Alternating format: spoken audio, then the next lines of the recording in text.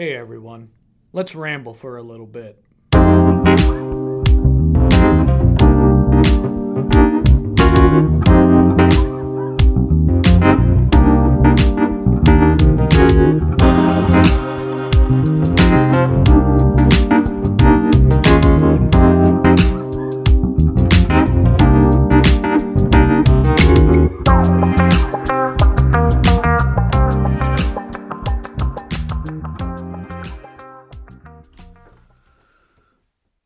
Let me present to you a line of thinking that I believe is logically and philosophically consistent if you're an atheist. Now, if you're an atheist, you believe that there is no God, the natural world is all there is, and that human beings are simply highly developed animals. One of the major principles in evolution is survival of the fittest. And we do observe this phenomenon in nature. Survival of the fittest means that the weaker animals in a species will die off due to disease or predation. This allows the stronger, fitter members of a species to reproduce and pass on their genetic information. And this process aids in the evolution of the species because only the most valuable genes for survival are passed on to the next generation. Now, we humans are an interesting species. We're at the top of the food chain. We have no more natural predators. Not only that, but with modern medicine and modern agriculture, we have greatly increased our abilities to survive things like illness and starvation. So, as a result, the human population has absolutely exploded. Environmental scientists will tell us that there are too many of us. We are destroying the environment because of our demand for resources. But then comes along coronavirus. Now, if all people are highly developed animals, and there are way too many of us, well, wouldn't it be a good idea to just let the coronavirus run rampant and do its work? I mean, think about it. We do more violent culling with animals all the time. Here's an example. Down in Texas, they have a big problem with feral pigs. These pigs have no natural predators, so their population has exploded, and they're doing damage to the environment and farmland. So, to combat the problem, we have decided to cull the population through hunting. It's open season on feral pigs down in Texas all year round, and there's no bag limit. You can go on a pig hunt down in Texas and shoot as many feral pigs as you want. Well, we humans are destroying the environment in a much more significant way than feral pigs, so why not let this virus cull the population a little bit? And what's even better is that this virus is mainly going to get rid of the weak and elderly. Natural selection, you know. The medical experts tell us that young, healthy people aren't too badly at risk, so why all this effort and loss of revenue to combat the virus? Let's let the natural process take place and reduce our population. Again, I believe this is a perfectly logical train of thought if you're an atheist. Humans are only animals. We cull animals all the time when their population gets out of control. The human population is out of control. Therefore, let's allow this virus to cull the weak and elderly from the population. Now, I imagine some of our listeners are a little bit sickened by this train of thought. But again, it is perfectly logical.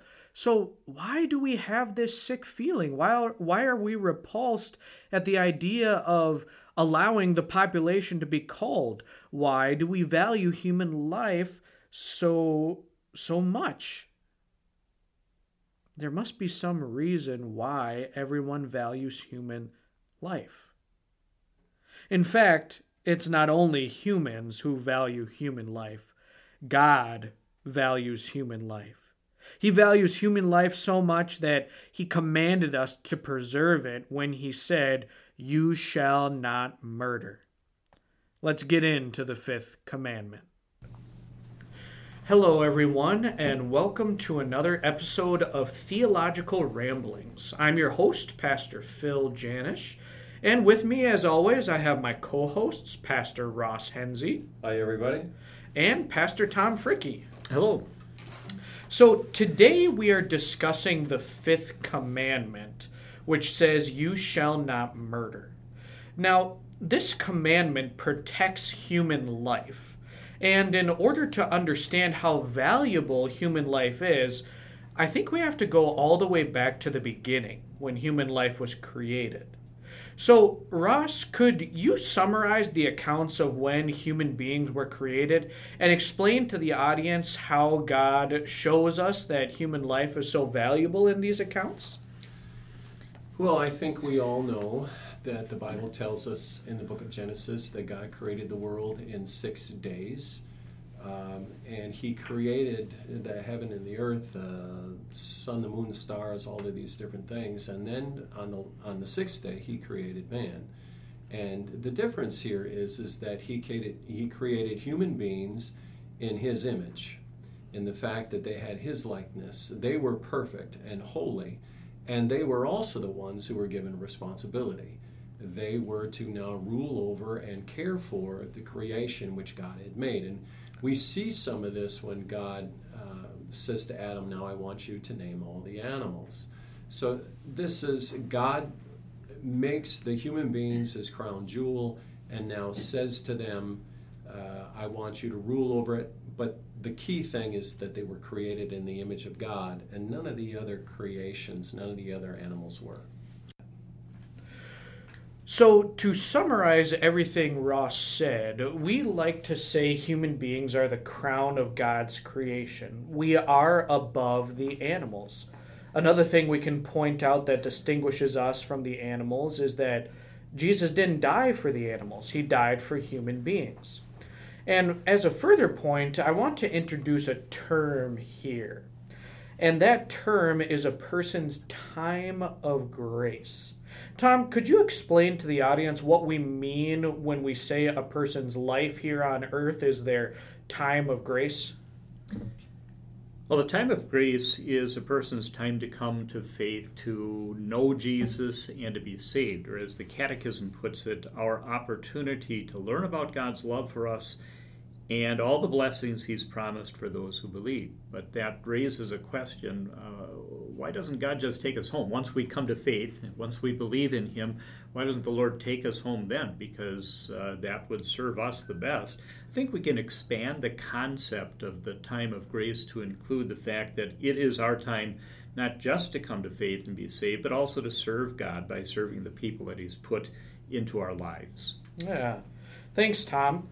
So, with all that in mind, the fact that humans are the crown of creation, that Jesus died for humans, and that our life is our time to come to know Jesus and then to serve others, it's our time of grace. With all that in mind, we place extremely high value on human life. And we say the only one who has the right to determine when that life ends is God. In fact, God explicitly claims that right for himself. He says in Deuteronomy 32, verse 39, "See now that I myself am he.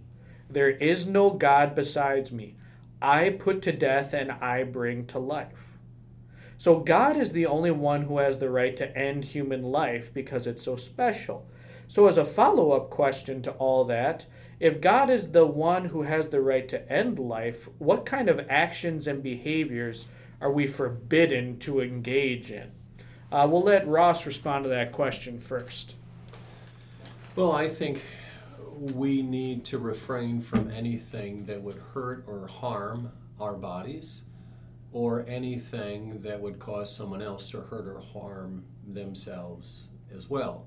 Of course, murder or abortion or hatred or body shaming or beginning to make fun of someone because maybe they look different from us, or they don't have the same mental or physical capacities that we have.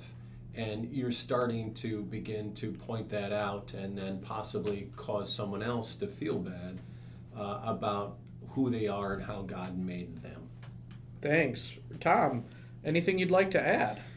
Sure, I could maybe just talk about reckless behavior, careless behavior. We need to be thinking about other people and the kind of harm we could be causing them simply because of our own carelessness. And the scriptures, particularly I think in the Old Testament, talks about situations where unintentionally perhaps, but a person is responsible for somebody else's harm, bodily, physically, because of negligence on their own part. We've got to be concerned about those kinds of things and the consequences of our actions there. Also, situations where there is physical or sexual abuse. That is something forbidden by this commandment as well. Probably it overlaps with some things that we'll talk about under the Sixth Commandment. The kind of harm that we can do to our own bodies through negligence or inappropriate behaviors with our own bodies that cause harm to us. So these are the kinds of things that the Fifth Commandment also covers. Maybe not immediately evident when you see "you shall not murder." Yeah. One thing you mentioned was carelessness. An example nowadays. Back in the Old Testament, they said you got to make sure you tie up your bull. It's your responsibility. In our day and age, we would say maybe something like, you got to make sure you don't text and drive. Yeah. That's something we do to protect other people. So let's unpack a few of those things. Audience, as you can see, we can talk about a million things under the Fifth Commandment, but we're just going to key in on a few. I think a lot of us can say, obviously, that we've never killed anyone. But how does Jesus show that all of us are guilty of breaking the Fifth Commandment? Ross, why don't you take that one? I think the first thing that we need to understand that is a part of this commandment is hatred. Whoever hates his brother in his heart is guilty of murder, we're told. And when you begin to wish evil upon someone else, you are in essence breaking the Fifth Commandment. I hate that person, or I wish they were dead. You say something like that, you just found yourself guilty of breaking this commandment. And I think every single one of us at one time or another, maybe we're a little bit too flippant with that concept of hatred, and just understand, hey, that really is a sin against the Fifth Commandment. Yeah, with God's law, it's a great equalizer. We might say, I'm not so bad, it's not like I've ever killed anybody. But no, when you really look at God's law, no, we've all broken this Fifth Commandment. And so here's another troubling issue I think that we should probably talk about, and that's the issue of suicide. So what does the Fifth Commandment say about suicide? Tom, we'll let you take that one. Well, the basic principle in the Fifth Commandment is that God is the one who gives life, and only He or His representatives are those who have the right to take a life. And that includes individuals taking their own life. We do not have the right to do that. And so it's important for those who are undergoing some severe stress and maybe contemplating suicide to seek help. So that's ultimately the scriptural principle is very simple, that God is the one who has the right to take a life and nobody else. Yep. Our lives are in God's hands, not our own hands. Yeah. Now, kind of unpacking it even a little more, the church's position and practice regarding suicide, I think we could say has changed over the years. In previous years, churches maybe wouldn't have a funeral or a Christian burial for people who committed suicide. And the reasons, at least as I understand it, was that the person who committed suicide was, demonstrating a lack of trust in God and didn't have time to repent of that sin. Ross and Tom, would you confirm that line of thinking, that that's probably what was going on? Yeah. They're both nodding their heads, audience. So, however, even in my short time here at Trinity, we've had a number of Christian funerals for people who have committed suicide. So, Ross, could you comment on this? Is there hope for a person who has committed suicide? I can tell you that this, in dealing with suicide, it is probably one of the more difficult situations, not only, especially for the family, because they are just still dealing with shock and awe, and then that question of where is my loved one right now? And our response here at Trinity has always been that no, we do not condone the action that this individual took, and we leave their eternal life in the hands of a just, holy, good, and gracious God. What we don't know, there are just so many things we don't know. We don't know, was this a rejection of faith, or is this someone who was weak in faith? Is this someone who is struggling with a mental illness or deep depression? There are so many things that we don't know. What we probably do know is, was that Christian a confessing person, a confessing Christian prior to this? And that's where the hope lies, is that this is a baptized child of God, a confessing Christian, and we leave their eternal life in the hands of, again, our good, gracious, and just God. And so usually what happens is, in that funeral service, we really want to give everyone their hope. And the hope that we have is that all those who believe in Jesus to be their Lord and Savior have that gift, that comfort, that confidence of eternal life. And so in a funeral, the encouragement is really there for those who remain. Everyone, let's hang on to our faith in Jesus as our Lord and Savior. Thank you, Ross. Yeah, it's a very tough issue to deal with. And this is just an invitation to the audience. If you know somebody who's struggling, reach out to them or let us know. We'll always be happy to help that person. So, now, Ross and Tom, is there any other application of the fifth commandment that you think we should comment on right now for the sake of the audience? Tom, we'll let you go first. Sure. I'm thinking in the wake of Memorial Day weekend, the kind of military service that our veterans have provided and those who have lost their lives in the line of duty, it makes you think about the killing in the line of duty that does occur through military service. It's required by a soldier's duty, by a military person's duty, but it's very, very difficult to do. We think about PTSD, post-traumatic stress disorder, and how people are affected by the terrible things that happen in military service and in other lines of duty in behalf of the government. PTSD is something that happens to you when something bad happens that you have not much control over. There's also another kind of emotional issue that does or has been recently identified as being called moral injury, which is when you are called upon to do something awful in the line of duty because this is what you've been trained to do.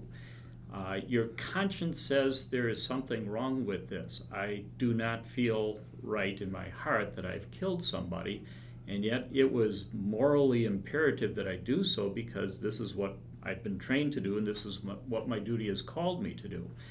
And people may struggle with those kinds of PTSD, traumatic stress issues, or moral injury issues. And those people who have been placed in that situation because of their duty to their country, and they are struggling with these issues, really need to be able to seek help for that kind of thing. Yeah, and maybe those moral injury people really do need to hear that message of Jesus' forgiveness. Exactly. Yeah. Anything else, Tom, or should we kick it over to Ross? Kick it over to Ross.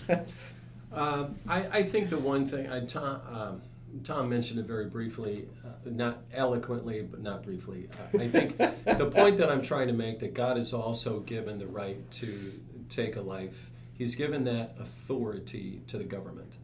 And so, we have our U.S. military in just wars. You have self-defense. You have capital punishment. These are laws which have been in place now, which are in keeping with government, which God has given authority to, that these things are permissible. Now, people can go back and forth about capital punishment. There's so many other things we could talk about here. I believe there's something like 17 states that have capital punishment. The state of Wisconsin does not. And that's because the voters have not voted it in. If the state of Wisconsin were to vote it in, then yes, then it would be legitimate and it would fall under the guidelines of God allowing this. But that's the freedom that we have in our country. And there are so many other things on this topic that we could talk about, but there's probably not enough time. Yeah, thank you, Ross. So, audience, I'll just comment on that. There is a million things we could talk about. We could talk about abortion, holding a grudge. We could talk about end-of-life issues. We could talk about quality-of-life issues. The fifth commandment just has so many applications. So, audience, we could talk about, harming your body, things like smoking or doing drugs or things like that. So, audience, if you would like us to maybe tackle one of these issues, I would encourage you to just send me an email at p.janish@trinitybrilliant.org, and perhaps we can dedicate a special episode to a particular application. But I think for now, we just have to move on for the sake of time. Now, one of the things that this edition of the Catechism points out for every single commandment is that Jesus kept this commandment perfectly in our place. And praise be to God, we have a perfect record of keeping the commandments, including the fifth commandment, because Jesus gave us his perfect life. So Ross and Tom, could you give an example of when Jesus exemplified obedience to the fifth commandment in his life? We'll let Ross go first.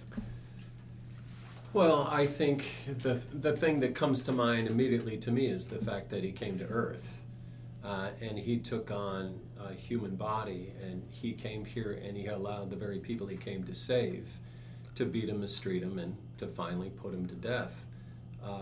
And this is what he did out of love for you and me. And the thing that just really sticks out to me is as he's on the cross and he prays, Father, forgive them, for they don't know because they don't know what they're doing.